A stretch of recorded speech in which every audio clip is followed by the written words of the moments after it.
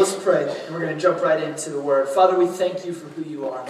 God, we thank you that this morning we have an opportunity, God, not just to talk about you, but God, that prayerfully and hopefully, God, we have an opportunity to encounter you this morning. God, I just pray that no matter where anybody is at, no matter how they walked in this building or what they were dealing with or what they were struggling with, God, I pray that you would speak to them. In Jesus' name, amen and amen. Well, we've been in a series called Life Together, and we've been sharing about what it looks like to have a genuine church family. What does it look like to not just attend a church? What does it look like not to just come and sit in a seat and listen to worship music and listen to a message and walk out of those doors? But what does it look like to be actively engaged in church family? And so the first week we talked about the importance of spiritual family. Last week my dad was here and he talked about the importance of just true, genuine friendships and how much those really matter to a spiritual family. And this week I want to talk about one word, and that word is simply authenticity. I believe that the key ingredient to genuine family is authenticity. There's no greater feeling in the world to be genuinely known. It's one of the greatest parts about marriage, and especially if you've seen it over and over. Maybe you ever seen somebody that's been married for about 20, 30 years, and by that point, you just start completing each other's sentences, right? Somebody says something, and you know what they're going to do, or you get in the car, and you no longer have to ask, hey, where do you want to eat? You just drive, and you know exactly where you need to go. There's nothing more beautiful than being truly known, being completely transparent, being completely real, having no mask. You can just be yourself around these people. Sometimes it can be tiring and it can be exhausting when you walk into some place and you know that you can't really be yourself. You've got to kind of put on this mask. You've got to kind of make it up a little bit. You can't be real. And this morning I want to unpack that. What does it really look like to be authentic? What does it look like to be real? Because we live in a culture that is so fake and that is so airbrushed, and we have things like social media, for instance. I don't know if you know this or you've realized this yet, but social media, Instagram, Facebook, or any of those things, it's just a highlight reel of people's lives. It's not their real life. Because nobody posts like when they're bored and alone and they're depressed. They post something when it's just a highlight of their day and of that moment. And you scroll through these things and you can kind of get this false idea of what their life is really like. So I think deep down inside, nobody wants to be fake. Nobody wants to be counterfeit. Everybody wants authenticity. When you walk into a church, I think it's one of the things that we gauge all the time. Can I be myself in here? Are they going to be real? Is this going to be a place where I can pull off the mask? I don't have to be somebody else, somebody that I'm not. I feel like I'm at home. Let me give you this. A perception in our culture is this. Christians say one thing, but live something entirely different. You ever seen that? They say one thing, they quote all the verses, they know all the things that they need to know, but they live entirely different. And this morning, I want to try to give us a new perspective that as Christians, we're transparent about our flaws, we act first, and we talk second. So, here's the thing.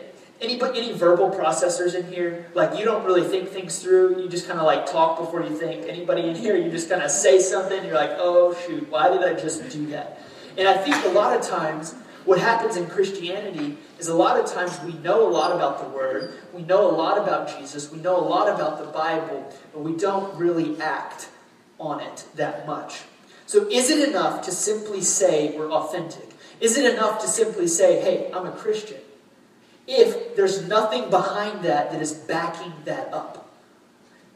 Is it, because it's easy to just roll that word off of our tongues and say, yes, I believe in Jesus. Yes, I'm a Christian. Yes, I'm saved. But if somebody was to look at your life, would there be evidence and a defense behind that where you could say, I serve Jesus, I love Jesus, but here's all the reasons why I can say that? Or do we just get so comfortable, because in the South, I think we get comfortable with that, like, I love Jesus, I go to church, I am a Christian, but there's not too much evidence in our lives to just support what we're actually saying. So, perhaps the greatest threat to the church is this, an image problem. I think one of the greatest threats to the church is an image problem. People trying to be somebody that they're not. How many of you know this? Many people outside of church that are not saved or are not Christians will not step into a church because they think the church is judgmental. Anybody? Anybody got people like that? Maybe you've invited them and they say, I can't go into that place because they're going to do this and I'm going to get this stereotype and I don't want to be a part of that. I don't know if you've watched the news lately, but Christians are being labeled as bigoted, homophobic, hypocritical, materialistic, judgmental, self-serving, and overly political, and the list goes on and on and on. And it's one of the many reasons that nobody ever wants to step in church. Especially people that do not know Jesus, because they believe once they step in, there's this persona about Christianity of they're going to judge me, they're going to have this thing that's going to come down and it's going to rain upon me. There was a statistic that came out a few weeks ago, but I don't know if you know this. Young people, they call them millennials, so anybody from, I think it's 1984, all the way until now, if you've been born in that time frame, they are leaving the church at a rapid rate. At a rapid rate. People my age, people in their 19s and 20s, most of them have maybe stepped into a church 3 or 4 times. They want nothing to do with the church because of this image that the church is portraying to the world of saying, hey, we're judgmental, hey, you're not accepted because you do these particular things. And when in reality, Jesus says, I don't really care what's going on. I receive you just as you are. And so, this morning, how can we live a life as Christ followers, live a life in genuine family, that no matter what's going on, we can be real with each other, we can be authentic with each other. There's no masks, there's no games, there's nothing that we're trying to put on, there's no fronts. It's just who we are, and that's what you get. How can we do that? So, I believe Christians are somewhat confused about what it means to be real, but Jesus is not. And if you have a Bible, you can turn with me to Matthew chapter 7. And I'm going to start in verse 15. It says this: Beware of false prophets who come to you in sheep's clothing, but inwardly are ravenous wolves. You will recognize them by their fruits. Remember that word, fruits. Are grapes gathered from thorn bushes, or figs from thistles? So every healthy tree bears good fruit, but the diseased tree bears bad fruit. A healthy tree cannot bear bad fruit, nor can a diseased tree bear good fruit. Every tree that does not bear good fruit is cut down and thrown into the fire. Verse 20, this is what I want to talk about this morning. Thus you will recognize them by their fruit. So, as a Christian, as a Christ follower, it is not enough to just label ourselves with that word or with that phrase. Is there fruit that people can look at in your life and say, I know that you're a Christian because your life is bearing fruit. I want to read a parable to you in Luke chapter 8. And I personally believe, this is just my opinion, so don't take it as for too much, but this is my opinion. I think Luke chapter 8, this is probably one of the most important parables in the entire Bible. And it starts off and it says this. Luke chapter 8, verse 4. And when a great crowd was gathered, and people from town after came up to him, he said a parable. He said, A sower went out to sow his seed, and as he sowed, some fell along the path, and it was trampled underfoot. And the birds of the air devoured it. And some fell on the rock, and as it grew up, it withered away, because it had no moisture. And some fell among thorns, and the thorns grew up with it and choked it. And some fell into good soil, and grew and yielded 100-fold. And as he said these things, he called out, He who has ears, let him hear. So this is the parable that he tells, and the disciples ask him, Well, Jesus, what does that mean? You ever read something in the Bible, and you're like, that's great, but what does that mean? And so Jesus says, okay, let me give you an explanation. Verse 11. Now the parable is this. The seed is the word of God. The ones along the path are those who have heard. Then the devil comes and takes away the word from their hearts, so that they may not believe and be saved. And the ones on the rock are those when they hear the word, they receive it with joy, but these have no root.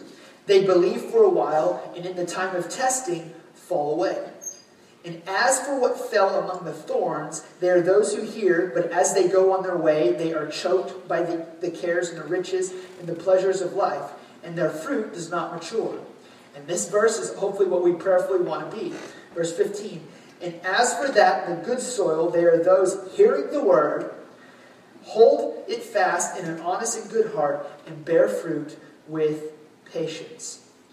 So the parable is pretty straightforward. There's a farmer that sows a seed in the field, and the seed represents the good news of the kingdom. It is sown in 4 different kinds of soil, each representing a different response to the message. Simple enough, right?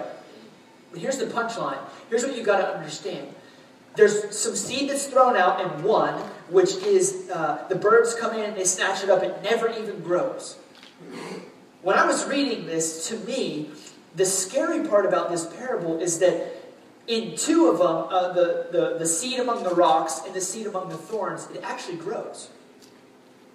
But it doesn't last. So it starts to grow, it starts to bear some fruit, something starts to happen, and then it just doesn't last.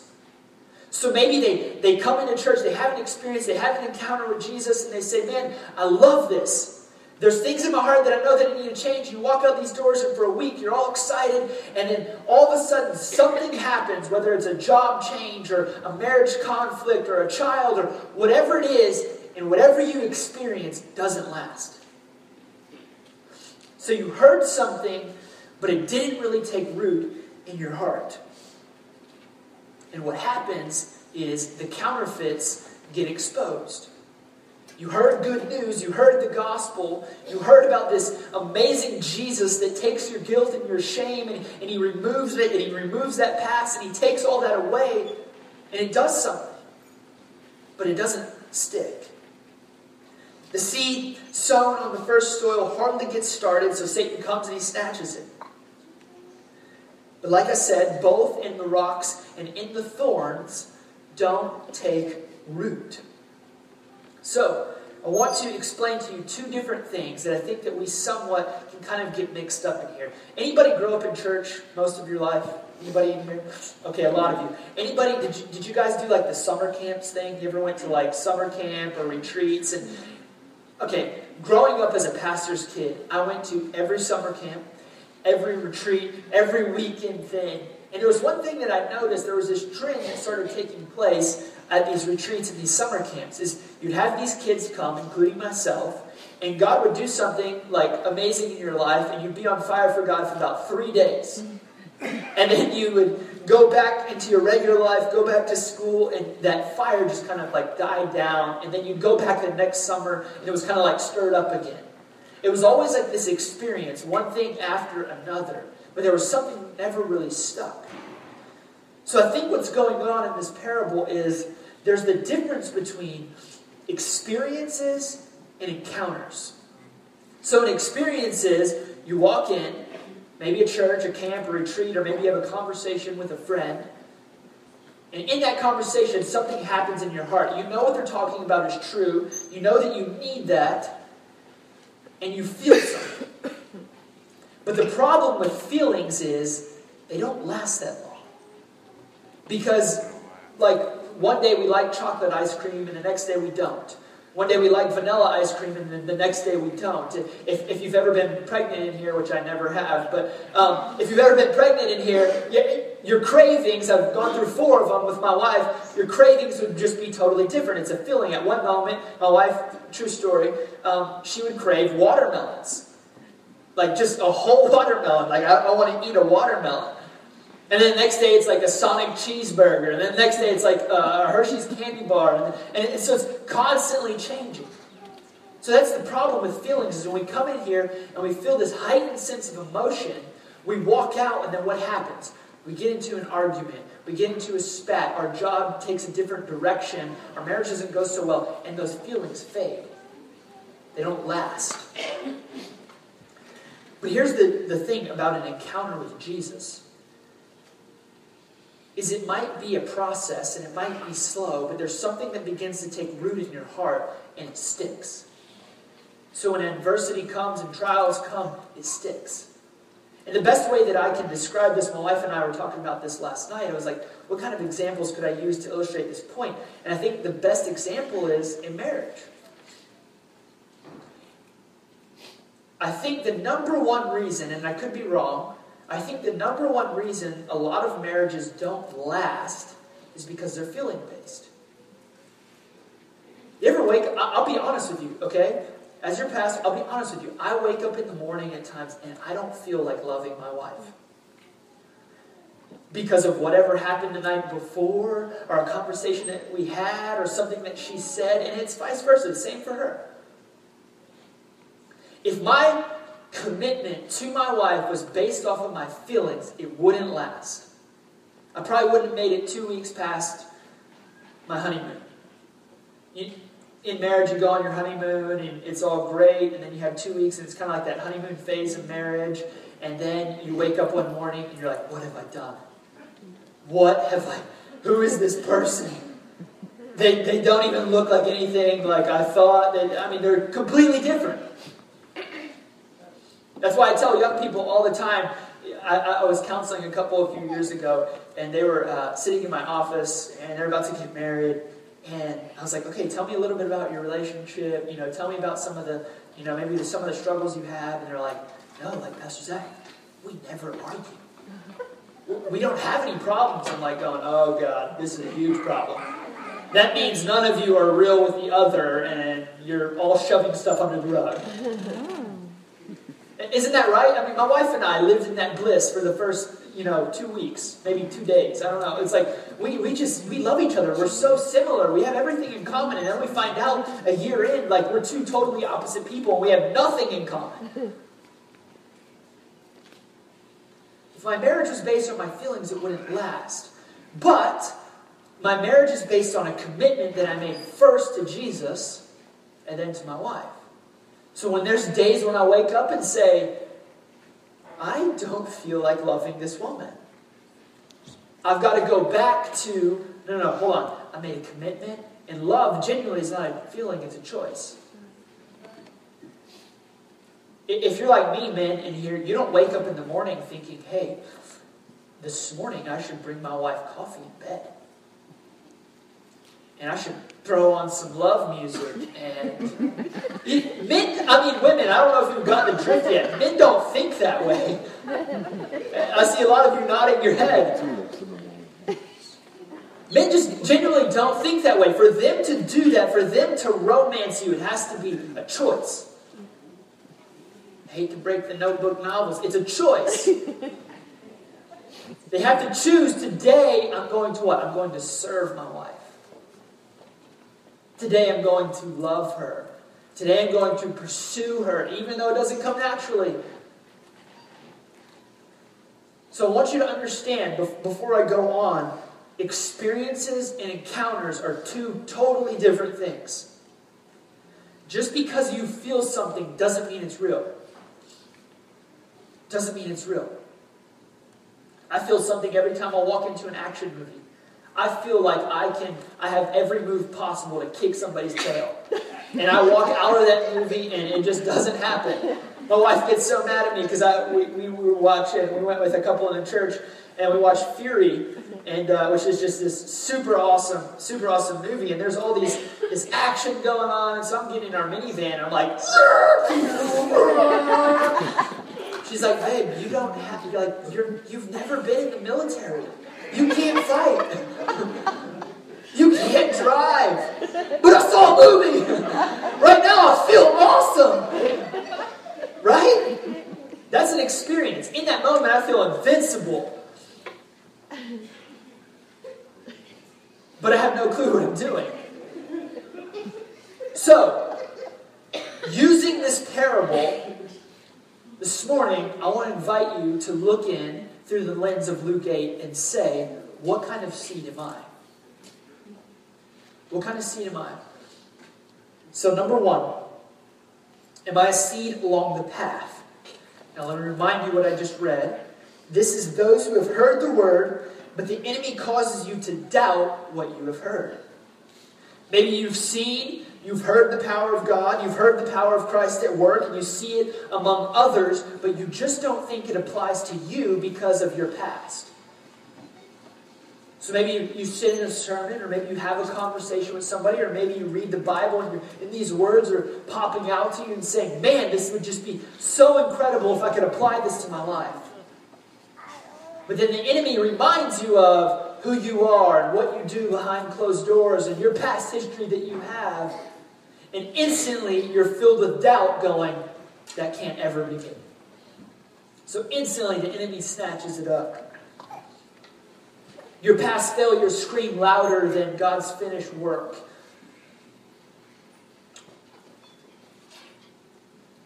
I heard somebody say this a long time ago and it stuck with me. Jesus loves you right now and not some future version of you. Here's what I think we do as human beings. We're trying to say, okay, God, before I can ever come to you, before I can ever believe anything that this book is saying and anything that they're preaching, or before I can ever believe any of that, I've got to get some stuff right. Because God can't love me right now. It's not the truth. Jesus loves you right now. He pursues you right now. He wants you right now. Not some future version that you try to make better. He wants you right now. Number 2, are we a seed along the rocks? So when you hear the word, you receive it with joy. So this is, you hear the word, you haven't experienced, God does something in your heart, but it has no roots. So when trials and testings come, you're shaken so bad, instead of running to God, you blame God. So this is something that you know. You're like, God, I know this is what I need. I know this is truth. I know this should apply to my life, but... And maybe you go a week, maybe 2 weeks, 3 weeks, a month, a year, trying to be something, trying to whoa. And then what happens? A mom gets sick, a loved one dies, and there's no roots. You go, God, what's going on? Are you serious? It doesn't stick. There's no roots. Or maybe your faith is based on how well you perform. You know, I remember I used to have this thought process all the time, is dealing with a particular thing in my life. And I remember I used to have this, almost like this checklist, like, man, it's been 1 day. It's been 2 days that I haven't done that. It's been 3 days that I haven't done that. It's been a week. It's been 2 weeks. It's been 3 weeks. And I would base my relationship with Jesus off of how much I haven't sinned. And so maybe I get a month in, 2 months, and then boom, failure. And then I would have to, okay, now I've got to go all the way back. And now I'll count my day. Anybody ever do that? You count your days. Like, okay, it's been 1 day. It's been 2 days. It's been 3 days. It's been 4 days since I haven't done that. The love of Christ is not based on how well you perform. That is the beauty of grace. That when Jesus sent His one and only Son, He sent Him for how you are right now.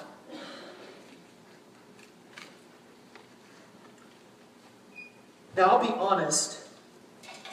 Many of us are that seed that's thrown along the rocks, and we receive the good news with joy, but the reason that we don't get rooted is because we have genuine hurts when we get real and when we get authentic, or when we have to trust people. So many of you, maybe we've been going through this series, Life Together, and you're saying, look, I hear it. I feel like you're talking too much about family. I get it. Okay, I got it. But I don't think we do, because my wife and I, we have a lady in our Jennings campus who we dearly love, and she's been there since the beginning. Well, we started our church in a hotel room at Holiday Inn in Jennings, and she's been there since day one almost. 15 years in. Committed to the church. but has no deep relationships with anybody. Nobody knows her. She's never let anybody in to take care of her, to help her heart, and to walk with her through life. And so when there's a hardship and a trial, she's not rooted. She doesn't have somebody that she can pick up the phone and call because she's scared. She's got some legitimate fears. She's got some legitimate worries. She's got some things that maybe somebody broke her trust. It's hard for her to put faith in people. And I understand. Many of us in here have been hurt. Many of us in here have been hurt by church. Many of us have this whole idea that I had a guy tell me a few weeks ago. He said, the reason I don't go to church is because it's just a bunch of hypocrites.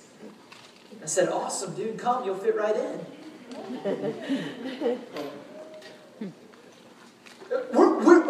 We all fall short. We've all got mistakes. We're all going to hurt people. Church isn't perfect, but the beauty of it is Jesus is. We're not trying to point people to church. Like, church doesn't save you. Jesus does. We're going to hurt you. We're going to make mistakes. We're going to do things wrong. We're people. So don't let it be that you don't get rooted here and you don't go down deep and you don't have deep relationships because you've been hurt by the church. Jesus has never hurt you. He never has. Being authentic and being real with a family exposes our true colors. But it's only when our true colors are exposed that Christ can begin to deal with our wounds. It's hard to get rooted. It's hard to go down deep if people don't know you. And I understand, for some of us, trust has to be gained. And for some of us, we've been hurt. Maybe we were dealt a bad hand in life. But there is no greater thing on the face of the earth, even if you're willing to deal with a little bit of hurt, a little bit of pain, to get to the process that God wants you to be at. Where He places you into a family that loves you, that takes care of you, and that you can be yourself. There's no masks. Like, you go down deep. You can have deep conversations. You can talk about what's really going on in your heart, and your conversation no longer has to be like, hey, what you been up to? Oh, nothing, just work, busy. We can have real conversations of like, man, I'm just struggling. I love my husband, but I don't know how to love him well. I love my wife. What's going on? I'm confused about this. Why is God allowing this to happen to me? We can have those kind of conversations. Number 3, are we a seed among the thorns? So yet again, this is, you have heard the word, but the riches and pleasures of this life choke the fruit that you could be producing. So what does that mean? You're willing to sacrifice your relationship with Jesus, family, and kids, all for the sake of being successful in the world's eyes. We end up striving for momentary happiness instead of lasting joy. You know, there's a big difference between happiness and there's a big difference between joy. Happiness is that momentary, like what makes you feel happy in that moment. A pleasure. I think King Solomon says it best in Ecclesiastes chapter 2. And we'll read a little bit. It's not on your screens. I kind of added this morning. I'm going to pick it up. Chapter 2, verse 9. Let me give you a little background about what's going on. But Solomon was the wealthiest, wisest man to ever live. He had pretty much anything you could ever want. If he didn't have it, he made sure he got it. So we pick it up in verse 9. And this is Solomon talking about himself. He says, "So I became great and surpassed all who were before me in Jerusalem. All my wisdom remained with me, and whatever my eyes desired, I did not keep from them. I kept my heart from no pleasure from my heart. I found pleasure in all my toil, and this was my reward for my toil. Then I considered," I want you to get this, "then I considered all that my hands had done, all the toil I had extended in doing it, and behold, it was all vanity than striving after the wind.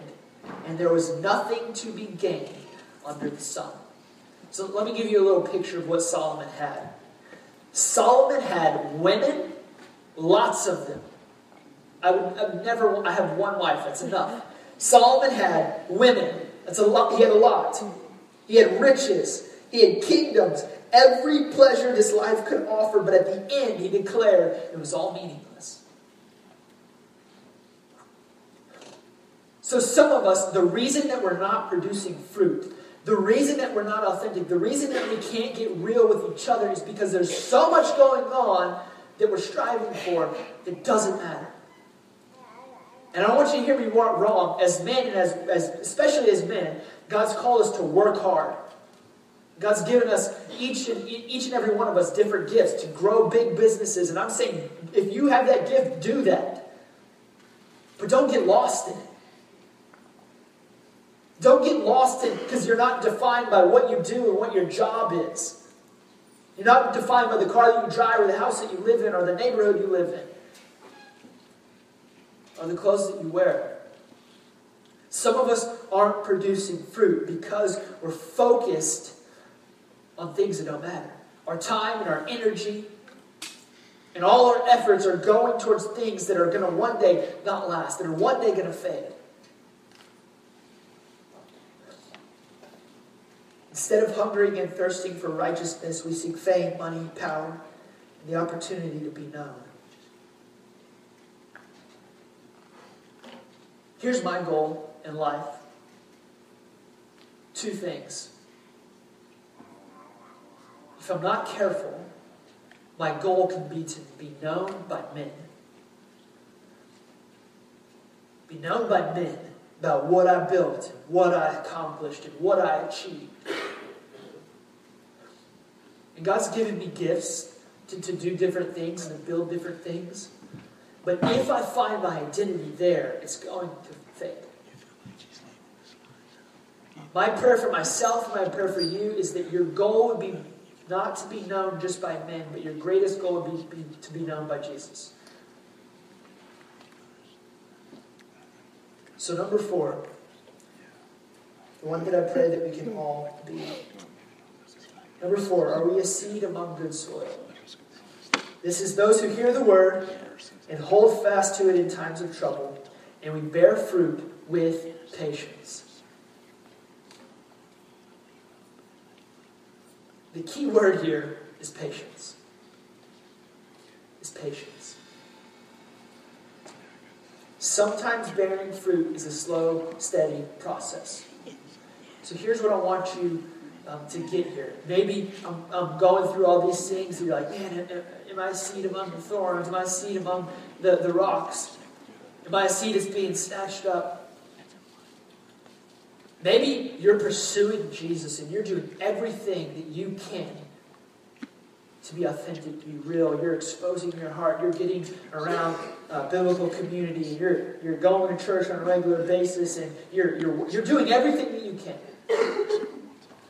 And you're saying, man, these habits, some of these desires that I have, they're not passing as quickly as I'd like them to.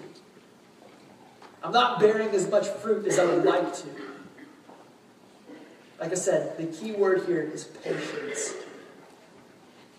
Authenticity is often proven through a slow, steady process. So it looks like this. You come in, you encounter Jesus. God does something radically in your heart. Your life is turned upside down. And for the rest of your life, those desires begin to fade and you slowly begin to bear fruit. So let me give you an example to, I want to back up a little bit.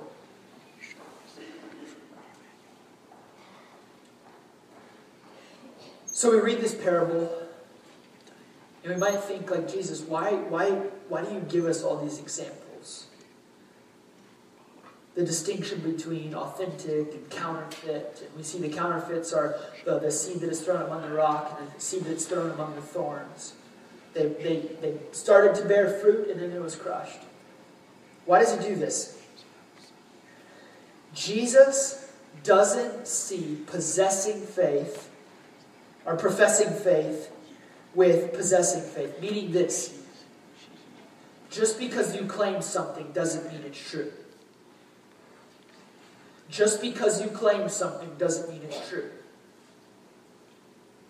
A lot of us are good at that.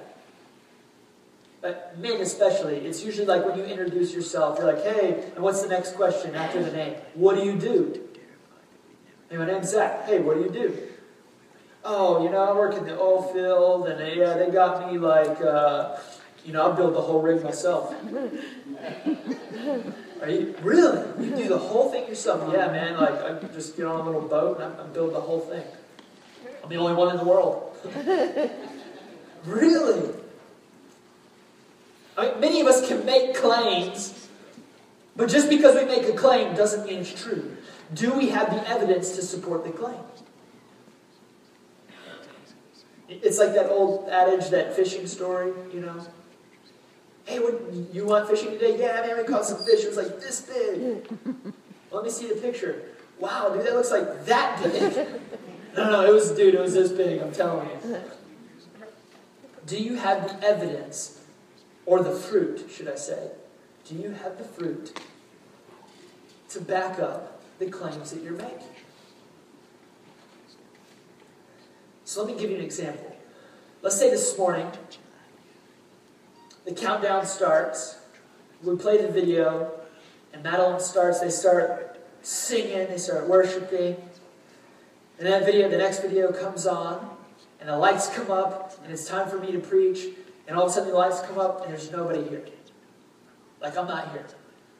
And people in the booth are like, okay, where's Pastor Zach? They're scratching their head. Somebody's going, man, this is kind of awkward. 5 minutes go by, nobody here. Maybe some people kind of start leaving, like, man, what's going on? This is weird. 10 minutes. Finally, 10 minutes, you hear those doors kind of open up. You see me running down the aisles. I'm like, all right, guys, sorry. I finally made it here. I was on my way. I was driving, and I got a flat tire. So I was running a little late, and I got out. I needed to get my spare, and as I step out on the road to change my flat tire, boom, I get hit by an 18-wheeler. And I get back up, and after I get back up, I put my tire on, and I made it. If I told that story to you this morning, you would know what? I am lying. Right? Because I think I'm pretty safe to say if I was hit by an 18-wheeler, I would look a little bit different than I do right now. Right? Some bones broken, some bruises, some blood. I mean, I would not be here. So why do I say that? I feel I'm pretty safe ground assuming that once a person comes face to face with the God of the universe, that person is going to look a whole lot different than they did before. If you make a claim, do we have the fruit to back it up? Being real is more than regularly attending church, moral goodness, or accepting Jesus as your Savior. It goes beyond being baptized, receiving communion, or joining church membership. And all these things are important. But real Christians are new creations. Real Christians are new creations. The desires that they once had to please the world begin to slowly fade away. Maybe physically they don't look different. And we joke about it all the time, but I mean, look, just because you get saved doesn't mean that all of a sudden, like, we live in the Bible Belt here, doesn't mean all of a sudden, like, you gotta walk around in a suit. And you gotta watch TBN, you gotta listen to Christian music, all that. That doesn't, I know that's sometimes the adage or the persona that we have about Christianity. The most important thing is are your desires changing? Do you have a desire to want to see the things of God fulfilled? Do you have a desire to want to see your friends and your coworkers come to know Jesus? Real Christians are radically changed. They've experienced new birth. They've received a new heart and new desires. So, authenticity is the key to life together. Family functions the best when we are real with each other. Family functions the best when we're authentic, when we're real, when there's no mask, there's no games, there's no lies, there's no personas that we're trying to put on, but we can allow people to love us exactly where we're at, and it's exactly what we need. So, my challenge to you this morning is this. Can we take a risk? Can we take a chance to see God do something radical in our lives as believers, to live life together, to begin to pursue relationships with one another in Jesus? And in that maybe we take a risk to go, here's my real heart. Here's who I really am. Here's what really goes on behind closed doors. You know what character is? It's not what people see. Character is what nobody sees. Character is what you do when nobody's around. That's character. And you know what? I'll just be real honest with you. And I'll close with this. When I was a teenager, God really started speaking to me at a very young age. And just started convicting me about a lot of things that I quite honestly didn't want to change. And, when you're a teenager, you're prone to things that adults would be like, what in the world are you thinking? And that was me, okay? And I remember there were certain things in my life that I knew that needed to change, that I literally made a decision one day to go to my dad and said, Dad, here's what I've been doing behind closed doors. I've given you this perception of who I really am, but I just want you to know it's not true. Here's who I really am. And this is what I really do. And that took years for me to get to that place. To expose what's really going on in my heart. But I'm telling you, if you're at a place right now where you say, man, I'm stuck. I'm just stuck in my relationship with Jesus. I feel like I've been in the same place for 15 years. I feel like I'm not going anywhere. I challenge you, remove the mask. Get to know people here in this room. I've said it a few weeks over and over. Invite somebody to lunch. It's so important that we're real with each other. That we're authentic. Because in that, Jesus can really do what he came to do. Jesus didn't come to make us outwardly look better. He always came to expose the motivations in our heart. Always. He was always after the heart. Always. So here's my prayer for you guys this morning. That you would not leave here the way that you came in. You would not leave here the way that you came in. Maybe you've plateaued. Maybe you've put on a mask. Maybe you've dealt with some things. And as I was preparing this message, God's convicting me. Okay? I'm not preaching this like I have it all together. I don't. I was preparing it and even changing some stuff earlier this morning and going, can I identify with am I one of the seeds and the thorns? Are there things in my life that I'm allowing to choke the fruit that I could be bearing? Here's the simplicity of the gospel. The conviction that the Holy Spirit is bringing to you right now, make a decision to say, God, forgive me, I'm moving past that and I'm walking out of here different. Make a choice. And if you need to, grab a pastor, grab a leader, ask them to pray with you. Get connected with people here in this room. We're going to be talking a lot more about life groups starting at the beginning of the year. I would encourage you to get involved in one of those. Starting in December, if you missed our First Step class that took place in October, starting in December, we're going to be doing another one. First Sunday of December, we'll be starting that. So if you'd like to be a part of that and get to know some people in here, please do that. If you you go to our website, occonnect.com, and you want to call somebody, or you need somebody to pray with you, or you'd like to talk to me personally, our phone numbers are all on there. If you go out of these doors at our connections table, maybe if you gave your life to Jesus for the first time, or you just have some questions, I would encourage you to fill out a Connect card to be able to do that. So let's pray. Father, we thank you for who you are. God, we thank you that this morning that we have the opportunity, God, to evaluate our hearts. God, I pray that you would challenge us, that you would convict us, that you would encourage us, but God, that you would give us the boldness to truly make the decision that we need to make, God. God, that you've called us to be real, you've called us to be authentic, God, no masks, no games.